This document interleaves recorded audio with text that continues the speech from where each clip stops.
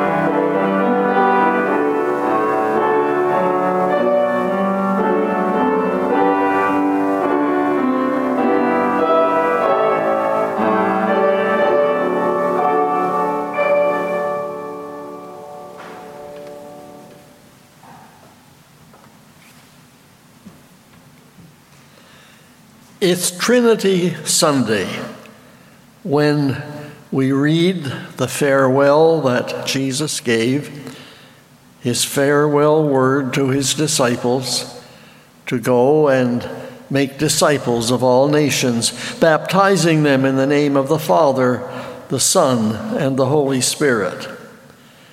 But I want to focus on another reading for Trinity Sunday, the Corinthians reading, 2 Corinthians chapter 13, thinking of Christian behavior.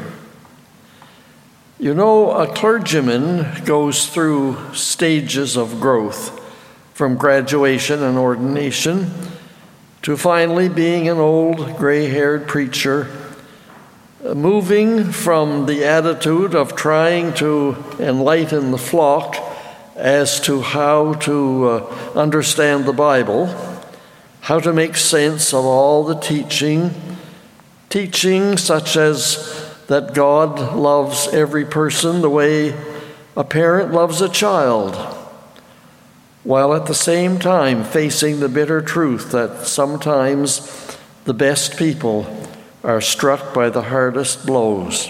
When I was in my early teens, I was taught that God was a loving parent, and we sang, "God will take care of you." But then the shocking news of the Holocaust, 6 million Jews systematically killed.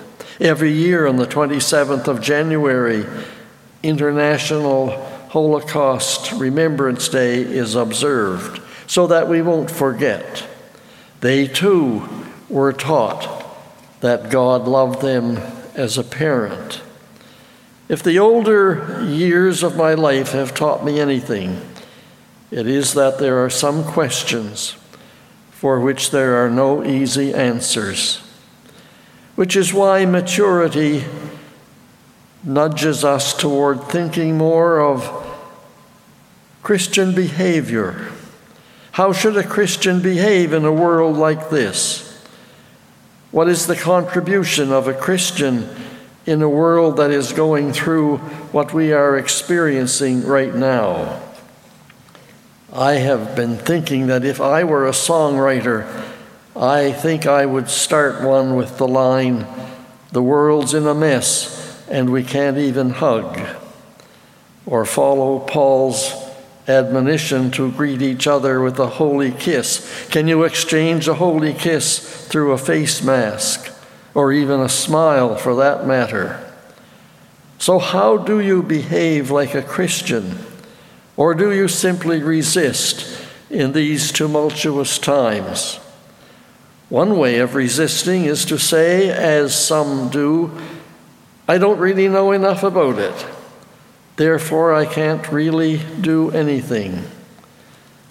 And my answer to that would be, you don't have to be learned before you can love. Or another objection might be, how can I act like a Christian if other people have no intention of doing so? How can I turn the other cheek, as Jesus said, if the other person has no intention of doing the same? How can I forgive if the other person's attitude is anything but? It's almost impossible to keep the rules of a game unless the opponent is playing by the same rules. So this is the dilemma of a Christian living in a non-Christian world. The bottom line then has to be what you do as a Christian. You do not because it works, not because it is accepted or produces results. You do it because it is right, because it is the way of Christ. Now, some of these ideas have come from one of my favorites of yesteryear, Theodore Parker Ferris. And I want to conclude now with a story that he told about a playwright, a dramatist, Edward Sheldon by name, born in Chicago, wealthy parents, a family that was more than comfortable, and he had both brains and personality, a Harvard graduate. He wrote many plays, but at the age of 33, arthritis began to cripple his body. By age 39, he was permanently bedridden. And at the age of 44, he was completely immobile. A year later, he was blind. And at age 60, he died. In other words, over half his life, a helpless invalid. Yet the story tells us that the more incapacitated he became, the more influential he was. With each loss, he cried, "Take what you will, I still have more to give." That was his secret. And in response to that lifetime attitude, a longtime friend who had suffered countless setbacks, defeats, disappointments, that friend wrote to him in these words, "I believe in God's patience because I have witnessed yours. I believe in God's sympathy and understanding because I have known yours.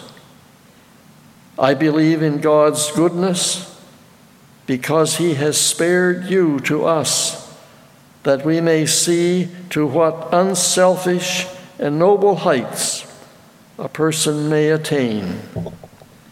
It's interesting to note that Sheldon had no formal religious beliefs at all. It's all about the desire to give, the incentive to begin where you are, and with what little you have, to behave like the Christian we would like to be. And now a prayer. Open the eyes of our understanding, O God, that we may perceive the mysteries of your truth. Help us to remember always that your goodness and power and presence are with us always, in the grace of the Lord Jesus Christ, and in your love, and in the fellowship of the Holy Spirit. Tom Friedman, a columnist for the New York Times, wrote recently, "The world can only be saved by following the words, 'Do unto others as you would have them do unto you.' It's known as the Golden Rule, whose author also taught us to pray, 'Our Father, who art in heaven, hallowed be thy name. Thy kingdom come, thy will be done on earth as it is in heaven. Give us this day our daily bread, and forgive us our debts as we forgive our debtors. And lead us not into temptation, but deliver us from evil. For thine is the kingdom, and the power, and the glory forever. Amen." Wait on the Lord. Be of good courage. Goodbye.